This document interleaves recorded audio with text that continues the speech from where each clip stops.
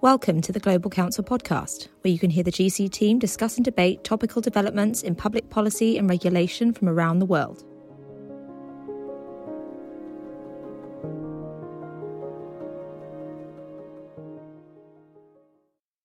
Hello, I'm John Garvey, Practice Lead for Policy at Global Council. Today, we'll be discussing the G7 Leaders Summit, which will take place from Friday to Sunday in Carbis Bay, Cornwall. Joining me are Denzil Davidson, a Global Council advisor specialising in the EU and multilateral policy, and Charlie Roberts, who is an associate in our climate and sustainability practice. Welcome to both. In this podcast, we're going to concentrate on three areas. Firstly, the politics of this weekend's meeting. Secondly, the likely policy deliverables, where we'll focus particularly on tax, climate, COVID and trade. And finally, the implications for business. But before we get into the substance, a few reminders about the context. The UK holds the rotating presidency of the G7 throughout 2021, and this leader-level summit is the key set-piece event following earlier meetings of health, environment, trade, foreign and finance ministers. The latter generated last weekend's agreement on tax coordination, on which more later. At these kinds of summit, as little as possible is left to chance. Government advisors, known as Sherpas, have been meeting intensively all year. The summit's communique or conclusions will have been drafted and redrafted many times. Press conferences and statements are carefully choreographed. But the circumstances this year mean that perhaps more issues than usual remain open, and the political stakes are very high. This is the first summit after the disruption of the Trump years. It's the first time leaders will have met in person since the beginning of the pandemic. It's the first such summit meeting for both President Biden and Prime Minister Johnson, and Chancellor Merkel's last. And as we'll go on to discuss, all of that means that this summit will be framed as a test for the broader multilateral system. On the policy front, the UK's objective for its presidency is, I quote, to unite leading democracies to help the world fight and then build back better from coronavirus and create a greener, more prosperous future. So the ambition levels are also extremely high. But it's important to remember that the G7 is an informal club. Its decisions don't have legal force. And the communique which leaders will sign off at the end of the summit is effectively a call for further action rather than a binding agreement. It will be up to national legislatures in the EU as to whether or how they implement it. Nonetheless, this weekend's events are a crucial staging post towards the COP Climate Change Conference, which the UK will also host this November. They're an opportunity for the UK to demonstrate a broader leadership role on vaccines, on trade, on economic resilience and cooperation, and on how to deal with Russia and China. So all of this goes to the heart of the UK government's attempts to substantiate the idea of global Britain and to move the narrative on and away from Brexit. So, Denzil, Charlie, these agendas always feel a bit like a long shopping list of global goods. What are the most significant things to look out for this weekend? Well, John, as you said, this is going to be framed as a test for the United States' return to the international community as once again a constructive player that's supportive of the rules-based global order, the leading country among liberal democracies. And it's a test for liberal democracies themselves, whether they can agree on substance. So I think the biggest thing to look out for is how much substance can they agree? How much substance can they agree on the three leading issues? Building Back Better, this slogan, which has been united and found useful by both a Conservative British Prime Minister and a Democratic American President, how much they can agree on substance, on combating this pandemic and preparing for future pandemics, and how much they can agree on substance on climate change. And then there is also whether they can show that they can resolve disputes among themselves. Those disputes worsened it during the Trump years, and now we have an American president who wants liberal democratic unity. Will we find meaningful progress that they can grip these disputes and resolve them amongst themselves? And then last, the elephant, or perhaps the tiger in the room, or the dragon, is China. How much? What will they say about China? To what extent is this gathering a gathering against China? Or what extent is it a gathering to reinforce strength and solidarity among these democracies? So those are things I think we ought to be looking out for. Great. Charlie, are there any headlines you'd like to pick out on the climate side? Sure. So climate has been a real major focus of the G7 this year. Boris Johnson even set it out as the UK's main foreign policy priority, even in the year of COVID-19. This is mainly in part to them, as you said, hosting the COP26 climate conference in November. So the main focus for them is credentializing themselves, setting themselves out as a leader, and ensuring that they're already pressuring other countries to step up and create the fertile ground for the kind of negotiation outcomes they need in November. As you say, they can't make formal commitments at the G7, but it's important that the groundwork is laid far ahead, because some of the issues are quite contentious still. So putting it back to you, John, I mean, you set out what this G7 is about, but this is an unusual G7 because it isn't just the traditional G7 members there. We've got some guests this time. We have two from Asia, South Korea and India. We have Australia, and we have South Africa. What does this mean for the G7? And what does it tell us about its history and its meaning today? Well, it's probably worth walking back a few steps and just reminding ourselves what the G7 is and what it isn't. So the G7 is an informal grouping of the world's so-called most developed industrialized economies. So that's the UK, the US, Canada, France, Italy, Germany, and Japan. Russia joined in 98, but was expelled after the annexation of Crimea in 2014. The EU also attends by convention, both in the form of the Commission and the Presidency of the Council. And it's up to the rotating presidency of the G7, in this case the UK, to invite further guests if they wish to. The G7, or G6 as was, has been around since the 1970s, when it was formed to deal with the first oil crisis, and it's been dealing with varieties of economic crisis ever since. In the 80s and 90s, it also began to focus on foreign security and energy policy issues. But I think it's probably important to note that the format has never enjoyed what you might call widespread legitimacy. Most summits have been marked by some form of protest, anti-globalization, poverty, environmental protests. We might expect some of those again this weekend. The format's always been dogged by accusations of secrecy, of elitism, and probably most importantly, its membership doesn't reflect modern economic realities, which is one of the reasons that we have the guests invited this time around. The fact that China and India remain formally excluded from the format is down to the fact that they have a lower GDP per head than anyone in the G7, despite the overall size of their economies. But all of that is very much a bone of contention.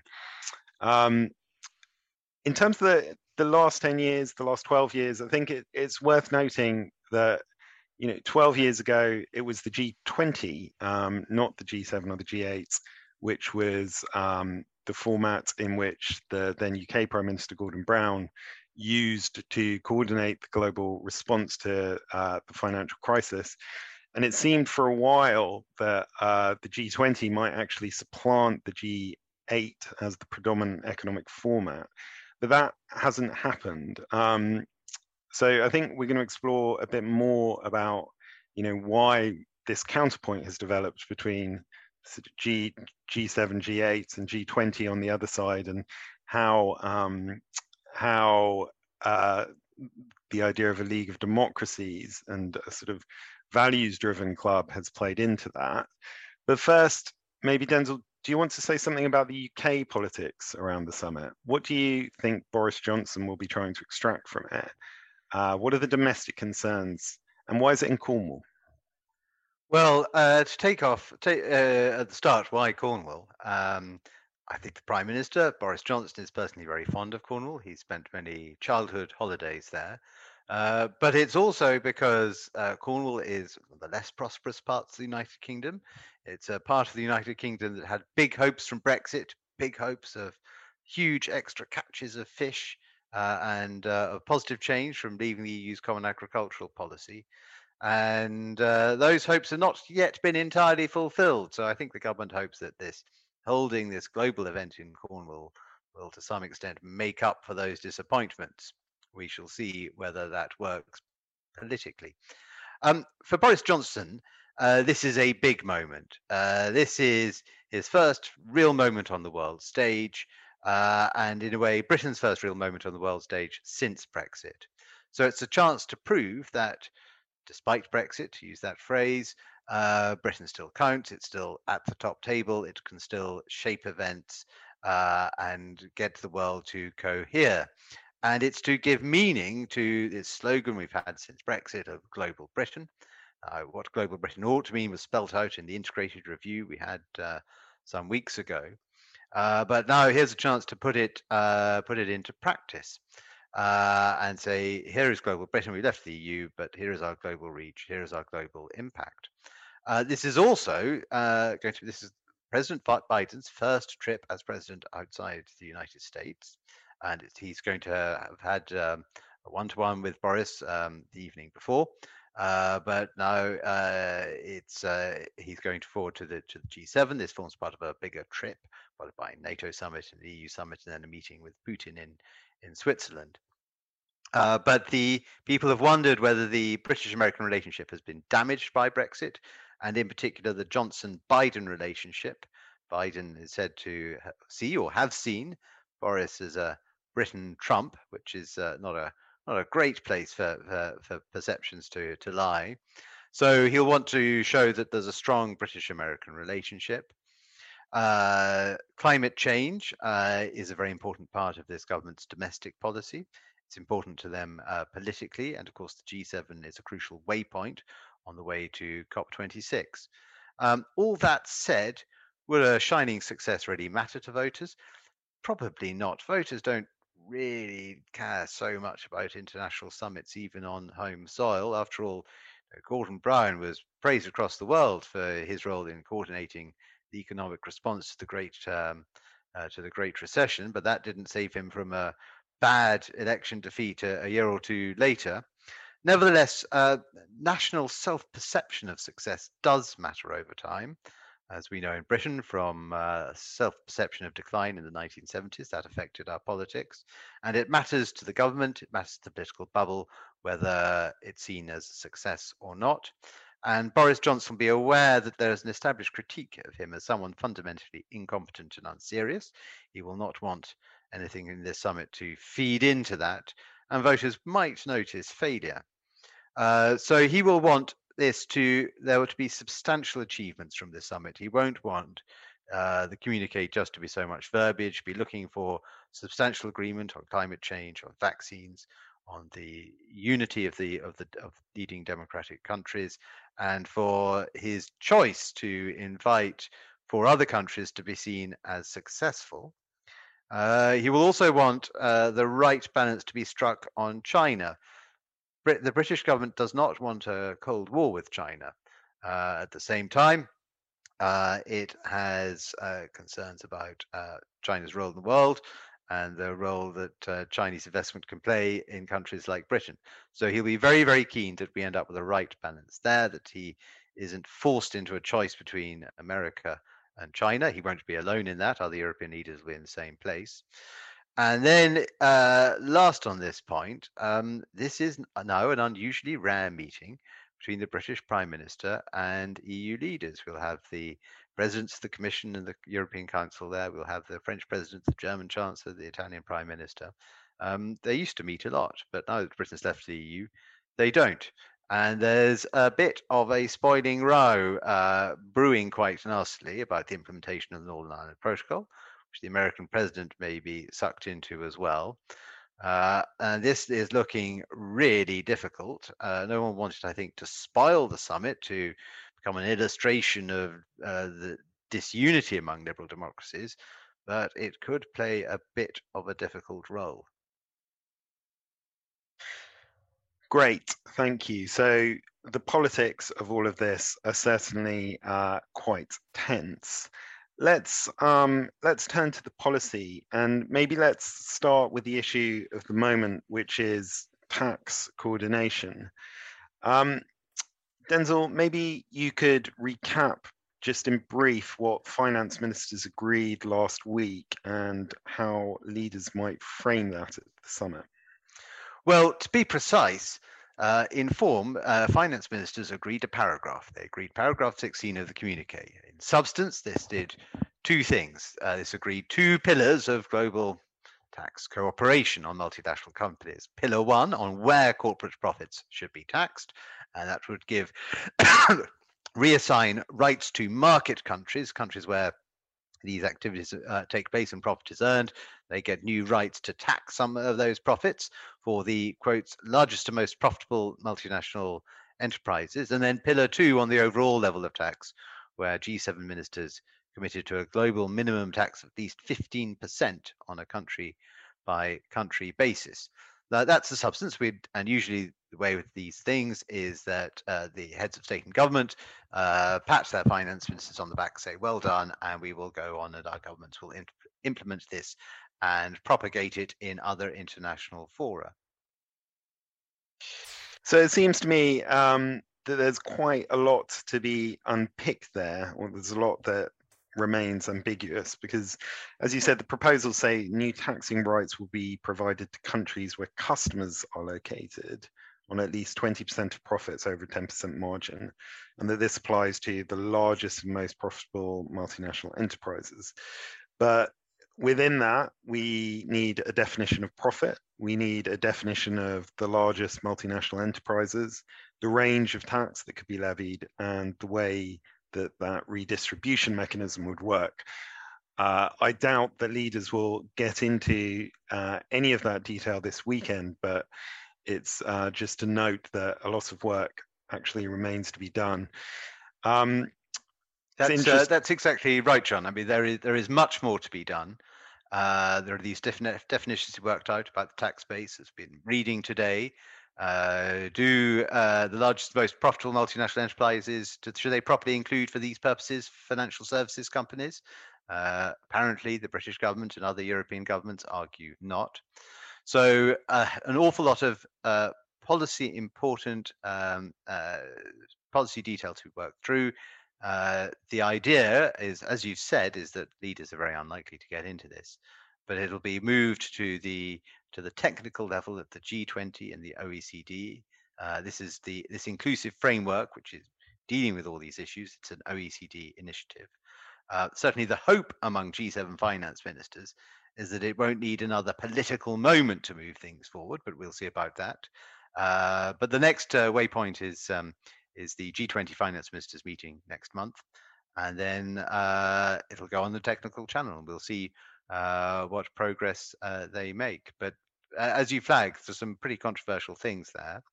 There are national ratifications to come, and indeed there is a big question on what happens with digital service taxes, how they phase out, and how this might phase in. Yeah, and in terms of the politics, I mean, it seems to me that the US has actually played this quite cleverly, because the agreement on 15% has given it cover to raise its overall level of taxation via a global agreement, but the tech companies aren't actually necessarily going to pay much more globally on this. So we'll see how this all plays out, but France and others have noted that, yes, as you say, there is still quite a lot of work to be done.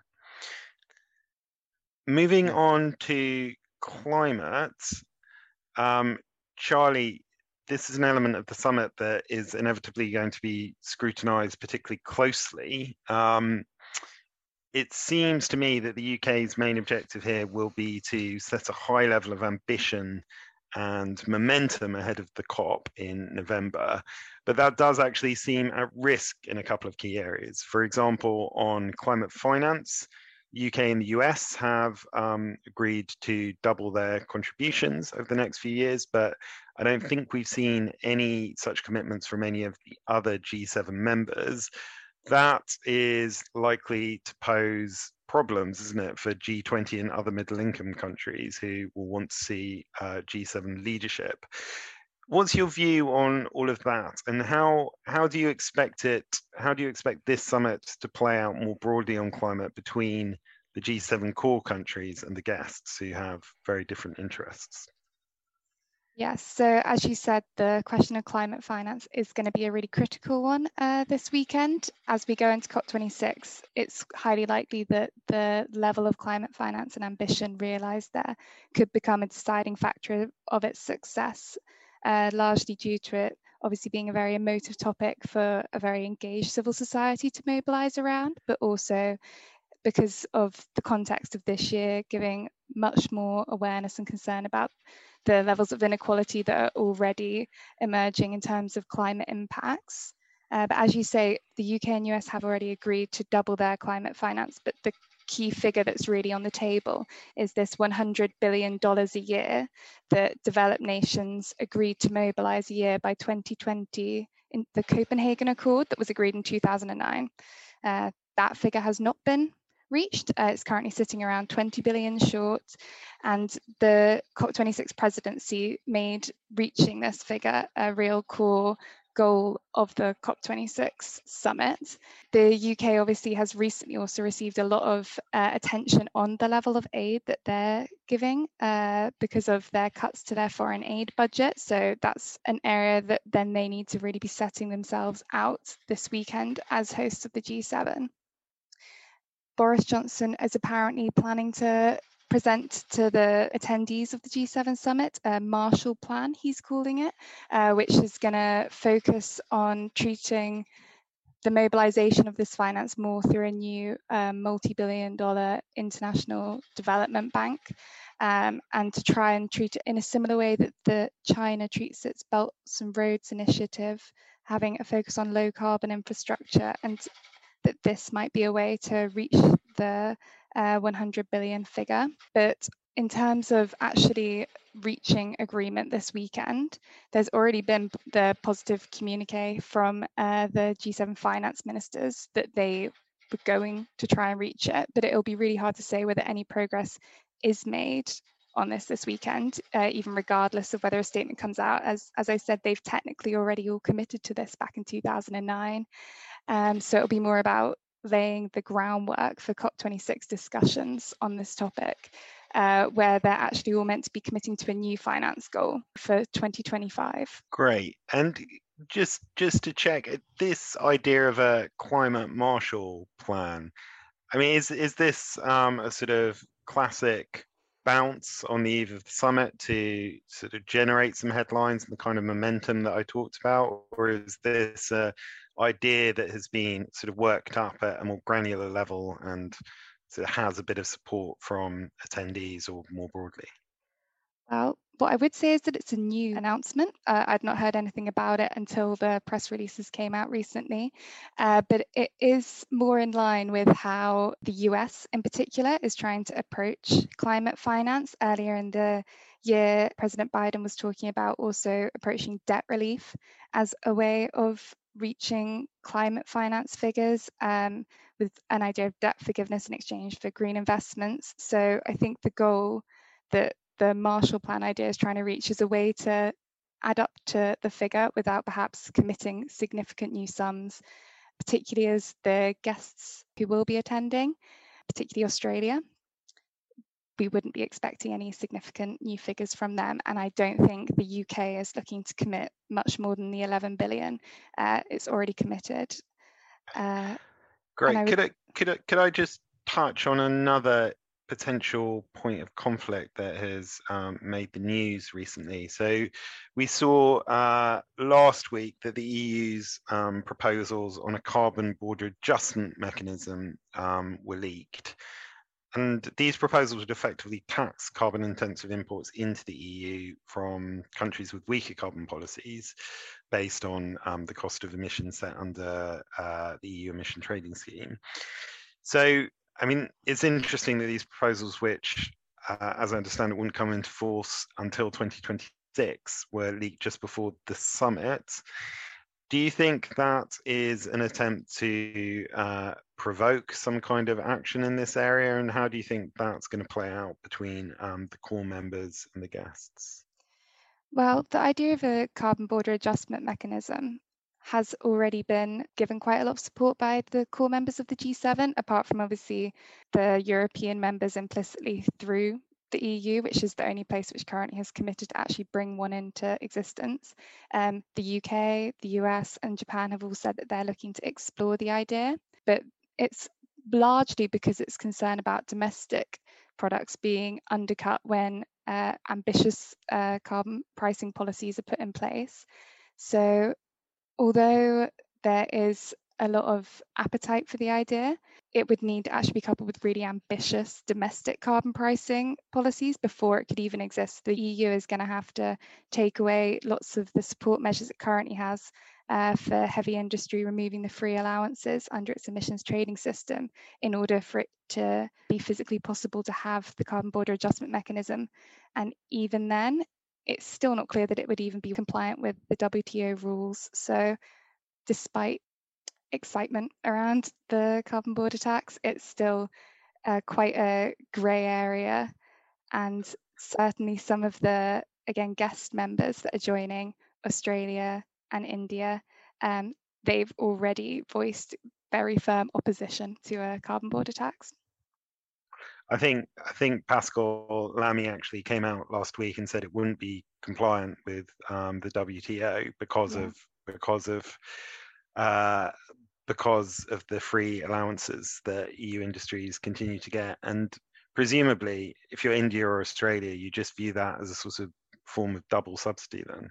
Yeah, it's been considered quite a protectionist policy to introduce. Obviously, if they do remove the free allowances, it does remove that aspect.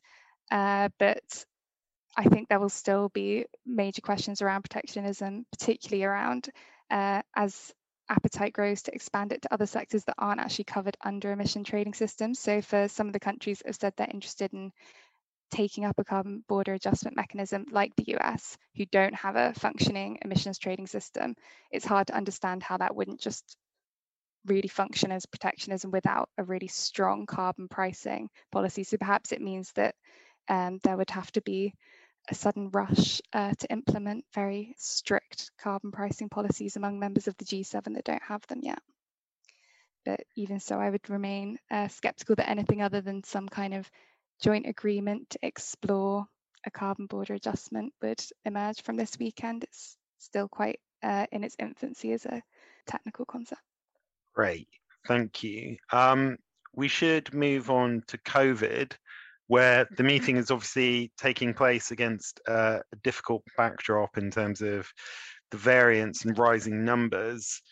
The UK is likely to use the summit to call for an increase both in vaccine production and an increase in financial commitments to COVAX. I think we're also expecting to see a bit more on the agreement reached by health ministers on a clinical trials charter, which would accelerate vaccine development by harmonizing standards. And all of that, I suppose, plays into Boris Johnson's call to vaccinate the entire world by the end of next year, which remains a very ambitious target. Denzel, what do you see as the significant areas to watch out for here?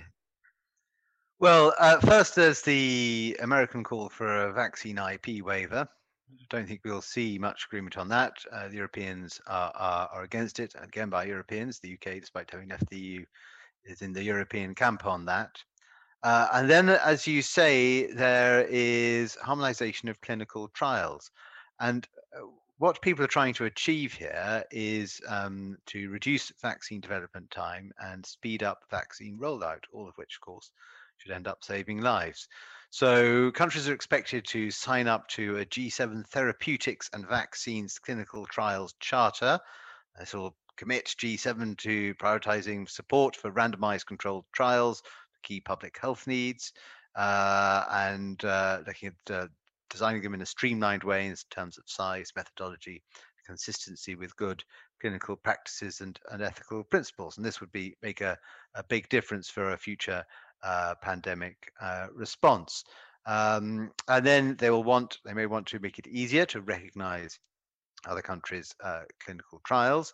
Again, very helpful for vaccine rollout. And then we can look perhaps at a pandemic preparedness partnership on how to reduce vaccine development time from 300 to 100 days. And that's likely to include an agreement on pooling funding to finance global vaccine manufacturing capacity and research and development. So we may see some commitments there, as well as the clinical trials charter I've spoken about. I think on the pandemic preparedness partnership, the UK is also planning to host a summit next year with CEPI, the Coalition for Global Epidemic Preparedness Innovation, and that is essentially an investment raising summit, which I think the UK government will hope to get some commitments towards at this summit. I think this is another area where the UK will be looking for people to put their hands in the pockets or say that they're going to put their hands in their pockets as far as possible. But we haven't seen an awful lot of signs of that happening so far. So I wonder whether or not we will see any big announcements in this area, or if it will be seen to actually fall slightly short. Yes, and what is a challenge that these are all aware of is that if the G7 don't provide the global public good of more vaccines for all, then others will. So there is a geostrategic element to this question. There's a nice segue there into trade, where again I don't think expecting necessarily all that much on substance. We'll get the usual sort of warm words about the importance of WTO reform, but I don't think there's any chance of a breakthrough on the appellate body. The US has signaled that it's not moving there. So I think the interesting geostrategic point, which you alluded to actually at the beginning of the discussion, is what Biden can persuade the rest of the summit and the summit communique to say about China, where the EU is going to be at the more cautious end, and the UK actually may find itself slightly caught between the EU and the US. It's notable that the trade ministers communique didn't actually mention China directly, but where do you think this will go? Well, we've had our first leaks. The draft language for the communique has been circulated, and it seems to be leaking out in Brussels. And there's some surprisingly forward-leading language chat there on China, which we'll have to see whether it survives, calling on the G7 to closely consult and cooperate on multifaceted approaches to China, which includes elements of cooperation, competition, and systemic rivalry. Now, they all agree on those three elements: cooperation, competition, and rivalry. Sometimes they have different names. But what language they end up with will be an interesting test of their unity and their front-footedness on China. As you say, most don't want to be caught in just to start a Cold War on China. On trade, by the way, I think that the same leak shows a determination to resolve current trade disputes, and that's important because they've been rowing about tariffs, about the, Boeing, Airbus, and the like, and it would be meaningful if they announced a shared determination to resolve those disputes. That would show that America's return to a cooperative relationship has borne some real fruit. And as you say, there's bound also to be some fairly bromide-like language, but bromides also matter because in the Trump years there was an absence of bromides, and that was a telling symptom of the dysfunctionality of the relationship, that the US really did believe in a slightly autarkic policy, America first, and didn't believe in win-win games. So even if there's just some uplift about trade cooperation, that at least shows that the postures of these governments is towards win-win solutions if they can find them. So just finishing off by turning to the implications for business. I mean, I think we're saying here that actually the big picture and to some extent the warm words that should be generated, we hope will be generated by this summit, really do matter, because this is an opportunity, a vital opportunity for liberal economies to get back together and say that we are going to try and defend and reinvigorate the multilateral system, and that will have real impact, particularly on trades, and we hope diffusing disputes before they emerge. Are there other specifics that you think business should watch out for in particular in terms of the communique and the language that will come out of the various press conferences? Well, we'll have to see if they give any extra push on the tax agenda, as we've discussed. There's some tricky stuff to be dealt with. The finance ministers did agree to coordinate how they would phase out their digital service taxes and bring in this new tax coordination. But there's a big problem there that the EU and the UK both want to bring in new taxes that aren't effectively directed at the US tech giants, but have a broader catch of online activity in the UK and a mooted online sales tax in the EU, a digital levy. So whether they deal with this, try to resolve this upcoming problem or not, will be interesting and important. Charlie, any final thoughts on climate? What should we watch out for in particular in the coming months? Could you sketch out a path between now and the COP in November? Sure. So currently there are the formal negotiation sessions by the UN subsidiary bodies going on.